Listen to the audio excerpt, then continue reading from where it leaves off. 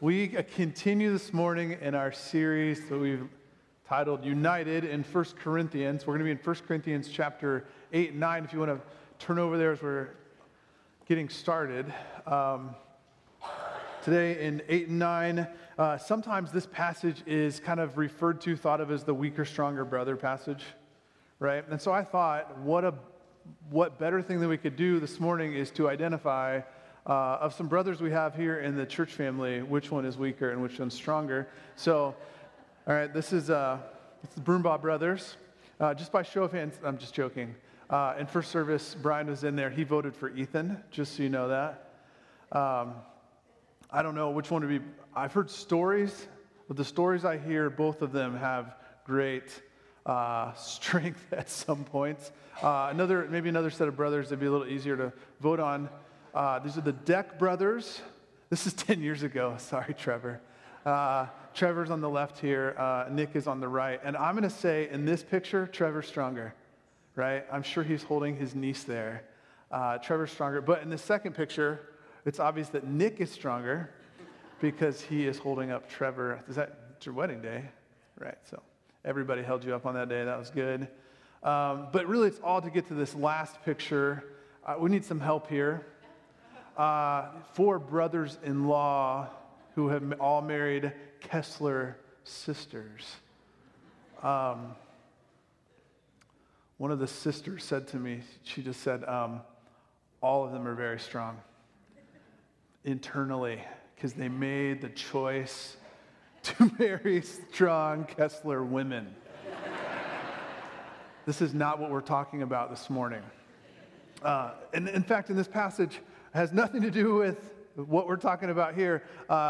In fact, the passage is kind of interesting because you see it and you're like, what in the world do we have to do with anything like this? What do we have to do now in our day and age in our city? Where's the connection for us? There's no temple worship here. There's no sacrifices to other gods. What do we do with that? Because that sure doesn't happen here. It might happen somewhere. Somebody after first hour came up to me and said, hey, don't forget, the world has come to us, right? The world is here. We all have to probably at some point intersect with people whose lives have been drastically different. The world is here. The hope this morning is that this passage today is a cause for us all to stop and consider a few things. For all of us to stop and consider the role of Christian freedom and responsibility. For all of us to stop and consider how our theology and our love have to work hand in hand. And for all of us that maybe just to stop and ask God, what might you want to do with your church? Our church, if each of us could be focused on the main things being the main things.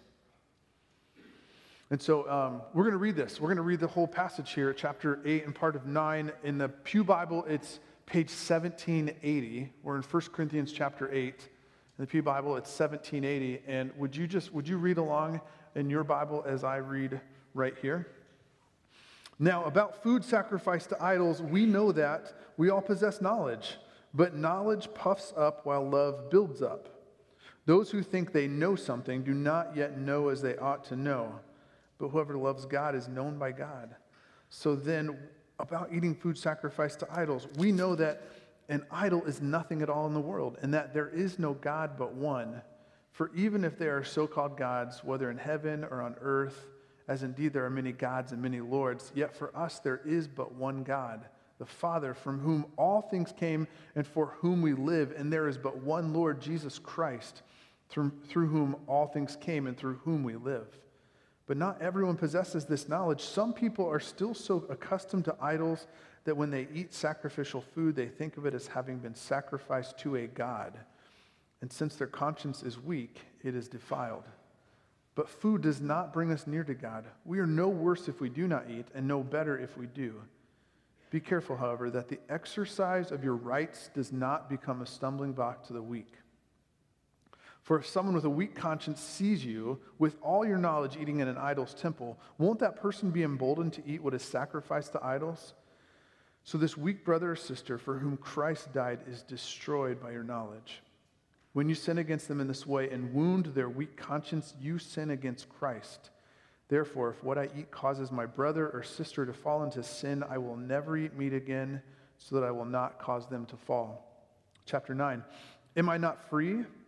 Am I not an apostle? Have I not seen Jesus our Lord? Are you not the result of my work in the Lord? Even though I may not be an apostle to others, surely I am to you. For you are the seal of my apostleship in the Lord. This is my defense to those who sit in judgment on me. Don't we have the right to food and drink?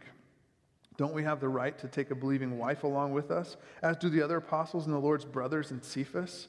Or is it only I and Barnabas who lack the right to not work for a living? Who serves as a soldier at his own expense? Who plants a vineyard and does not eat its grapes? Who tends a flock and does not drink the milk? Do I say this merely on human authority? Doesn't the Lord say the same thing? For it is written in the law of Moses, do not muzzle an ox while it is treading out the grain. Is it about oxen that God is concerned? Surely he says this for us, doesn't he? Yes, this was written for us, because whoever plows and threshes should be able to do so in the hope of sharing in the harvest. If we have sown spiritual seed among you, is it too much if we reap a material harvest from you? If others have this right of support from you, shouldn't we have it all the more? But we did not use this right. On the contrary, we put up with anything rather than hinder the gospel of Christ. Don't you know that those who serve in the temple get their food from the temple, and those who serve at the altar share in what is offered on the altar? In the same way, the Lord has commanded that those who preach the gospel should receive their living from the gospel. But I have not used any of these rights, and I am not writing this in the hope that you will do such things for me, for I would rather die than allow anyone to deprive me of this boast. For when I preach the gospel, I cannot boast, since I am compelled to preach. Woe to me if I do not preach the gospel. If I preach voluntarily, I have a reward. If not voluntarily, I am simply discharging the trust committed to me. What then is my reward? Just this, that in preaching the gospel I may offer it free of charge, and so not make full use of my rights as a preacher of the gospel. Let's pray. Father, would you take these words that Paul wrote, that the Holy Spirit wrote, and use them in our hearts this morning? Help us to engage not just our heads, but our hearts this morning. Holy Spirit, would you be at work in our hearts as we hear your word and we consider these things?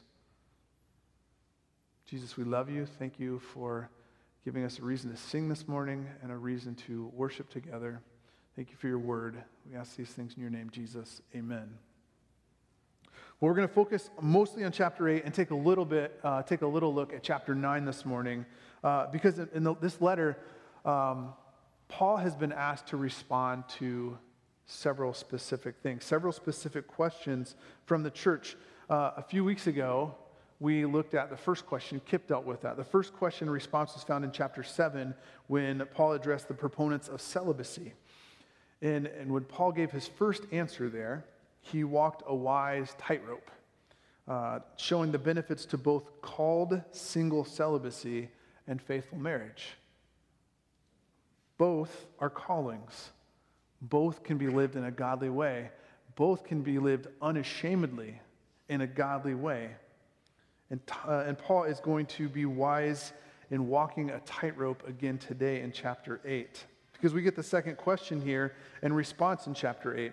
The problem is with meat, or rather, those who won't eat meat. And when you read this passage, when it says food, we're referring to meat here. Remember the temple worship that's going on? Remember the temple worship here in Corinth? Those who come to know the Lord, know the Savior, have done so either out of Judaism or out of this pagan temple worship. So in this temple worship, animals were sacrificed in these pagan religious rituals in the temple. And now some of that meat was eaten in the temple by the priests, and some of that meat was eaten in the temple by the people as they participated. The rest of the meat was sold in the market, and this was the supply chain of the day. Now, you and I don't usually associate our meat with anything. Maybe you do. I associate my meat with Dale and Jolie Miller. But other than that, you probably don't associate your meat with anything. If you weren't rich, the only way you got meat was meat from this supply chain, this spiritual supply chain, meat associated with pagan worship, which brings us to the issue at hand. Apparently, some of the more mature believers in the church had asked Paul to settle the issue of whether or not it was okay for the church to eat this meat that had been sacrificed to these idols.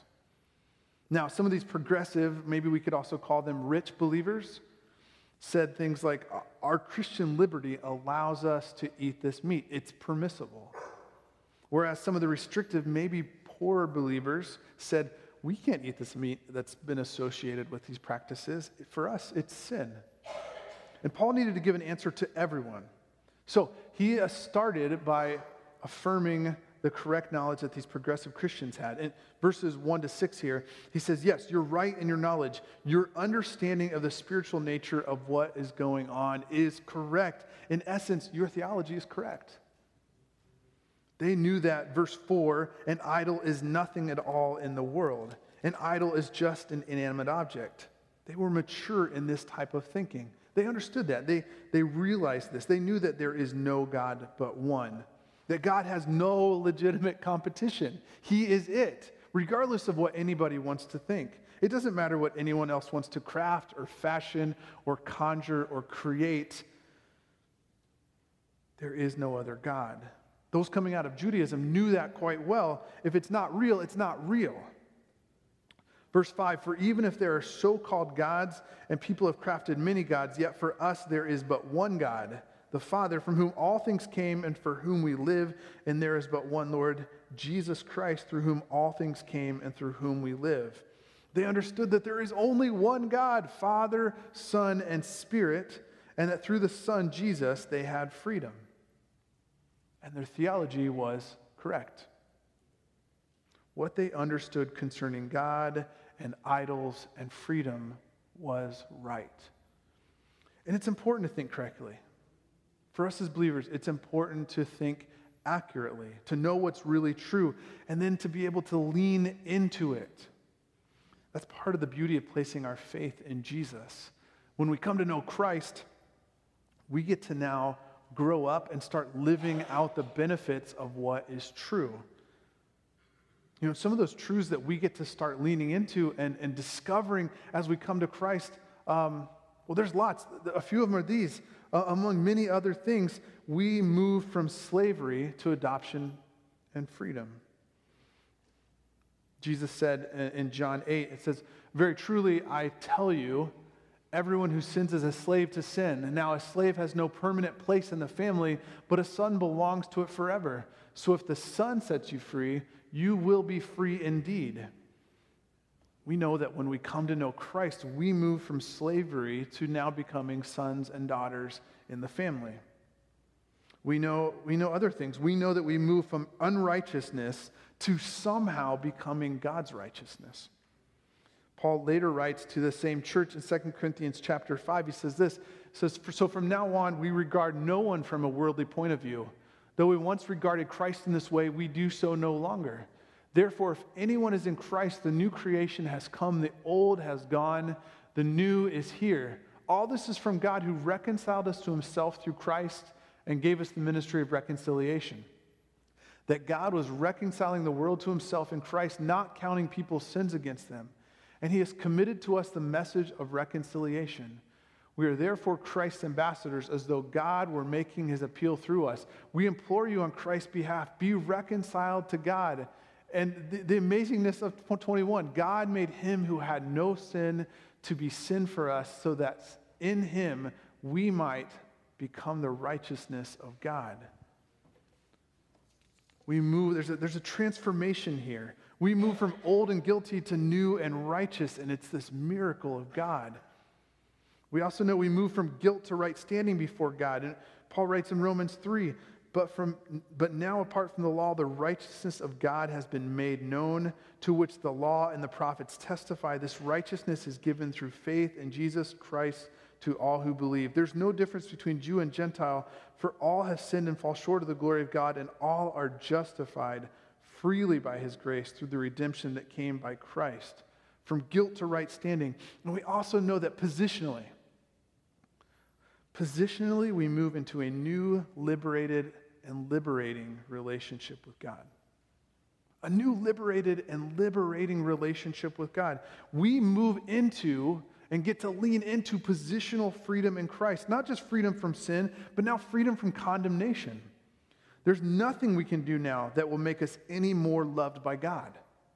We can't earn any more favor by what we do or don't do.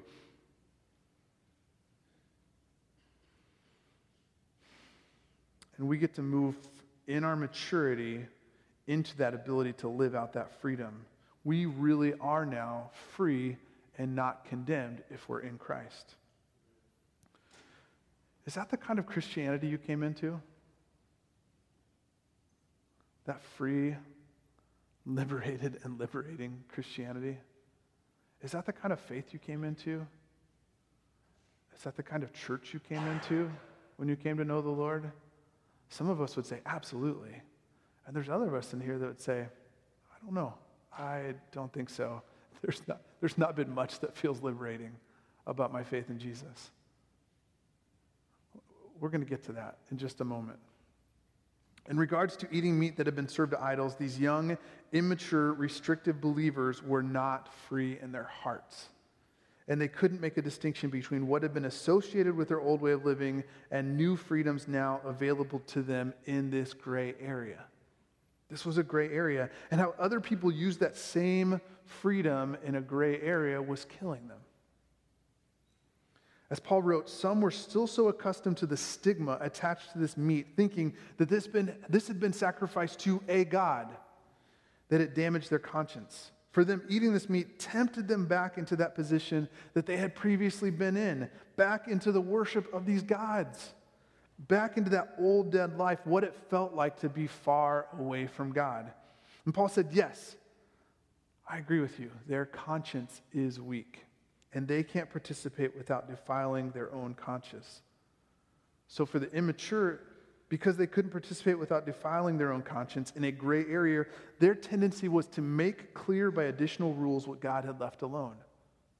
Their tendency was to make clear by additional rules what God had left alone. And for the mature, Paul was making clear that these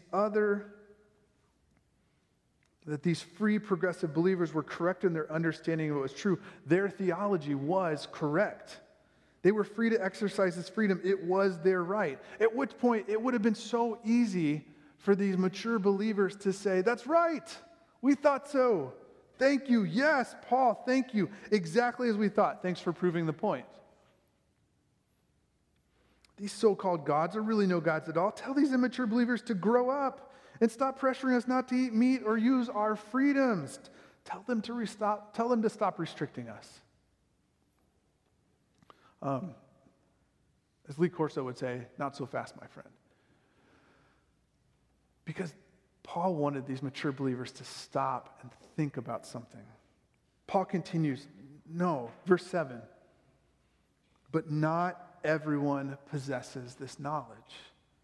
Not everyone understands as you do. Some of these weak Christians were still so used to the old way of thinking that when they ate that meat, their conscience was defiled. They didn't understand in the same way as the more mature believers did. And so he wanted the stronger Christians to stop and consider a few things. He wanted them to stop and consider the heart, the issue at heart here. Because these believers could have been so arrogant. Paul continues though, verse 8. In case you want to feel arrogant in this, verse 8, but food does not bring us near to God. We are no worse if we do not eat, no better if we do. Paul was saying in this gray area, there's no spiritual advantage or disadvantage to eating the meat and exercising your rights. And these mature believers had more to consider in this issue than just what they were going to eat. Because the crux of the issue at heart is in verse 9. Be careful, however, that the exercise of your rights does not become a stumbling block to the weak. The issue was not that these immature believers were offended that others ate meat while they could not. That wasn't the issue at all. The issue was that these young, immature believers had come out of this temple worship life. They did not want to go back to that old way of life. However, when they saw older, wiser believers using their legitimate freedoms to eat this meat, whether in the public arena or at home, They were emboldened to sin against their own conscience. That was the issue. These young believers were sinning as they defiled their consciences by watching the freedom of others and then doing it themselves. Paul talks more about this other places, specifically Romans 14. I'd encourage you to go read that whole chapter on your own another time. But in Romans 14, he says this: so whatever you believe about these things, keep between yourself and God. Blessed is the one who does not condemn himself by what he approves, but whoever has doubts is condemned if they eat, because their eating is not from faith. And everything that does not come from faith is sin. These younger believers could not in faith participate, and for them it was sin.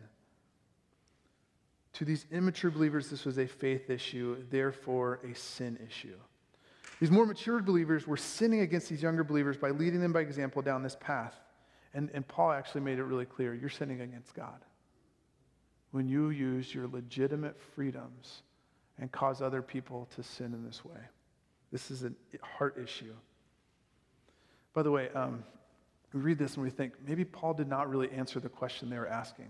If you're wondering that, he actually does get, in chapter 10, and then 14 to 22, he gets to a really specific point. And he's only going to really draw one line here in regards to this meat and eating and whether they should or should not do it. In verse, what he really says is, don't eat in overtly pagan rituals.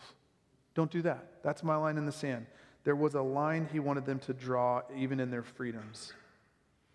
To Paul, love for other believers mattered more than his own personal, legitimate rights. And we have to choose to make that personal. For us, will love for others matter more than our own personal, legitimate rights as a believer? Quickly, look at chapter 9, the issue at hand here. As Paul's writing this letter in response, he was really responding to a number of things. One of the things he was responding to is the criticism he was facing by a church who felt like Paul didn't measure up. Paul, you're not eloquent enough. You're not dynamic enough. You can't hold yourself well enough in the public arena against all the other philosophers of the day. You're just not good enough.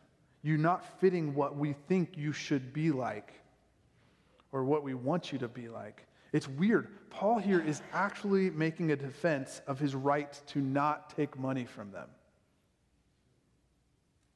I'll let Kit preach on that next week. It's a weird argument he's trying to make. Yes, he had a right to receive compensation from them. But he knew that what they wanted for him was for him to fit into their pocket, into their patron system that Sam talked about weeks ago, right? This idea that more wealthy individuals would become patrons for others in society and help take care of them. But what was expected then was influence and esteem and honor. And Paul just didn't want to have anything to do with that. He did not want to fit in anyone's pocket. He did not want to be indebted to anybody else. For Paul, he says, the only person that I want to be indebted to is Jesus. I want to be indebted to Jesus. I want to be indebted to the gospel. That's where my indebtedness is going to lie. And so for him, Paul, verse 12, the second half of verse 12 is key. He says, but we did not use this or these rights. On the contrary, we put up with anything rather than hinder the gospel of Christ. Paul gave up every legitimate right that in the moment would detract from someone else being able to hear the gospel or detract from his ability to give the gospel away in a free manner. For Paul, love for the Lord and for the church mattered more than his own personal, legitimate rights. Well, as we think through these two chapters, just the heart of the issue for us. And you'll notice I'm not trying to flesh out maybe some of the things that first come to mind for all of us when we think of weaker, stronger brothers and sisters. Maybe there's a whole litany of things that we all have to just stop and pause and consider. Okay? I'm not trying to bring out the individual issues, but I would love for us to think through some things here as we close. The issue for us. And the first is this. This is not in your notes. You're welcome to write this down. Our theology and love must go hand in hand. Our theology and our love must go hand in hand. It's possible to be right in our theology and wrong in our love. It's possible to be right in our thinking and wrong in our application and implementation of that love.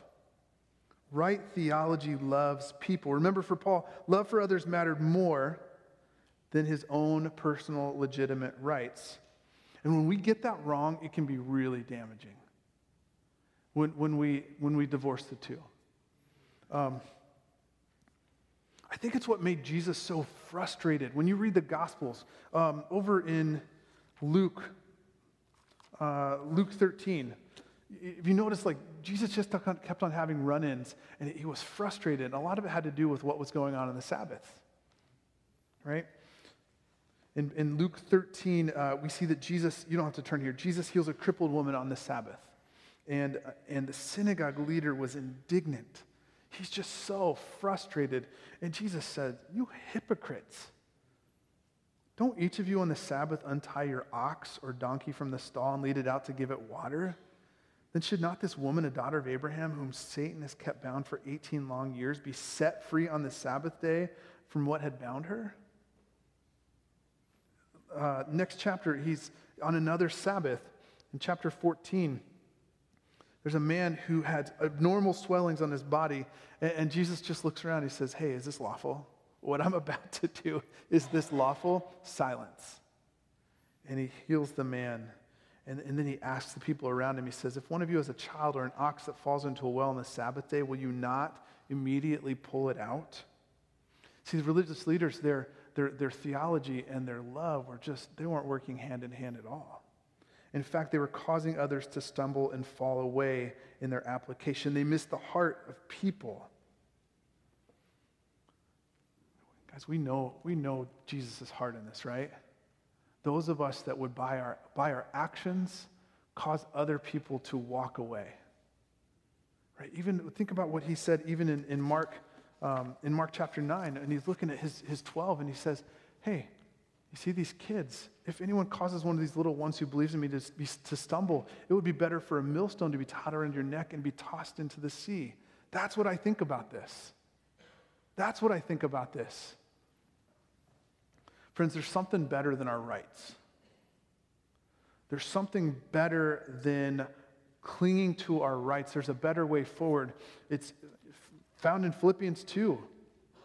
In Philippians 2, in verse 3, it says, "Do nothing out of selfish ambition or vain conceit. Rather, in humility, value others above yourselves, not looking to your own interest, but each of you to the interest of the others.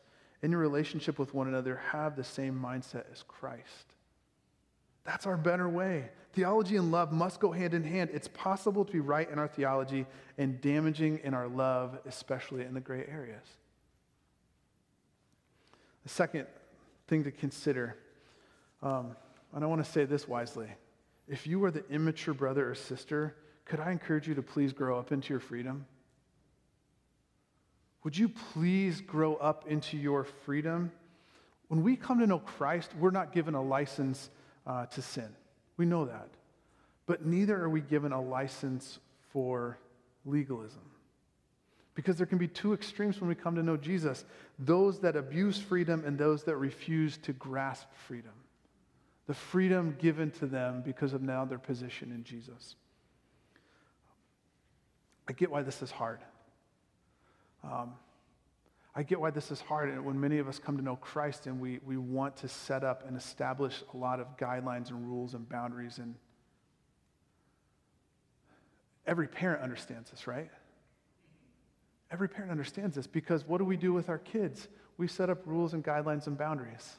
Why? For their own good. It's why I put a gate around my fireplace. It's why I tell my kids, don't touch the grill, don't touch the stove. And we put up boundaries and we keep them away. One of my boys learned the hard way when he was little. Right? On the grill. And as a parent, I could do one of two things. I could either keep those boundaries up in place forever, or eventually I could help them understand that those boundaries were for a time, because now you have to understand how to properly use a grill. You're going to want to grill something really good to eat. eventually the artificial boundaries don't work. And for all of us, not just parents, it's easier to craft artificial boundaries than to help develop someone's heart. And it's easier to craft artificial personal boundaries in gray areas than to address our own hearts. And can I just encourage you, and I would just say this so kindly, if this is you and you have been living your Christian life crafting personalized, individual, artificial boundaries to follow Jesus, there might be a better way. And I would encourage you to talk to another brother or sister who loves you and understand what freedom in Christ is and say to them, would you help me? I want to walk free. I want to be able to live out of my position. I don't want to have to create and live by all these artificial rules and boundaries that I've set up. Would you please grow into your freedom if you were that immature brother or sister? The third is a question. What are we willing to put up with for the sake of new believers? Do you think about the issue that's going on here, and it's just so intriguing. You know, we devolve when I want to ask, okay, who's the weaker or stronger person in this? I think we're missing the point. Can you imagine our church if these are the types of issues we get to deal with on a regular basis because God keeps giving us new believers all the time? Can you imagine that problem? I can. I want that problem. I want that problem. I want that problem for every single person in here. For you to be able to say, yeah, here's what I'm dealing with right now. I've got this new young believer, and they don't know anything. And we really constantly struggle through things because they're coming out of an old pattern and an old way of life. And I constantly realize I have to explain things, and I have to talk about things, and I am constantly forced to set aside my own legitimate rights for the sake of their growth. Can you imagine if everybody in our church can point to somebody else like that? Either a not yet believer or a brand new believer who says, I am sacrificing so much for them to grab hold of what God wants for them. That's my dream for us as a church family this year. That if anybody asks you and say, tell me who you got? Who's your person? Who are you investing your life into right now that doesn't know Jesus or is brand new in their faith? You can just say, this is who they are. And I'm loving every minute that I get to set aside my personal rights for their sake. Can you imagine what that would do in our church family and in our community? The last thing, would you pray about that? Would you say, God, would you give us this problem? God, would you give us new believers this year? Would you give us the messiness that comes with new believers who do not think like we do? Somebody said, probably Tom Julian said this, I don't know. Said that we're planting gospel seeds, not transplanting trees. Imagine if all of us get to plant deeply into the lives of other people this year. We're not reproducing finished products. We're planting gospel seeds in the lives of other people and then helping them to grow in their faith. Would you join me in praying that God would make our church messier because people are coming to know him and that we are forced to deal with this issue every week? Would you join me in praying for that? What's it going to take for us to be that kind of church? What's it going to take for you and I to be those kind of believers who are willing to set aside every legitimate right we have for the sake of someone else coming to know Jesus? Would you pray with me?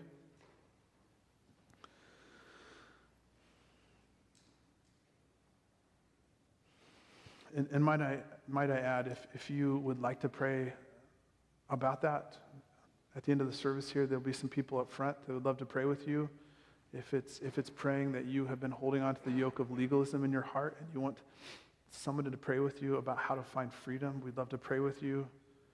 If you want help just even thinking through who are the people that God has placed around me that I can invest my life into, we'd love to pray with you and talk with you. Or any other thing, we'd love to pray with you.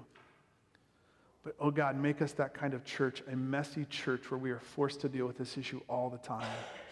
God, make us a church that is willing to put other people's needs above our own, even our legitimate rights as sons and daughters of the King, so that they could grow in their faith. God, help us to be that kind of church this year. We love you, Jesus. Amen.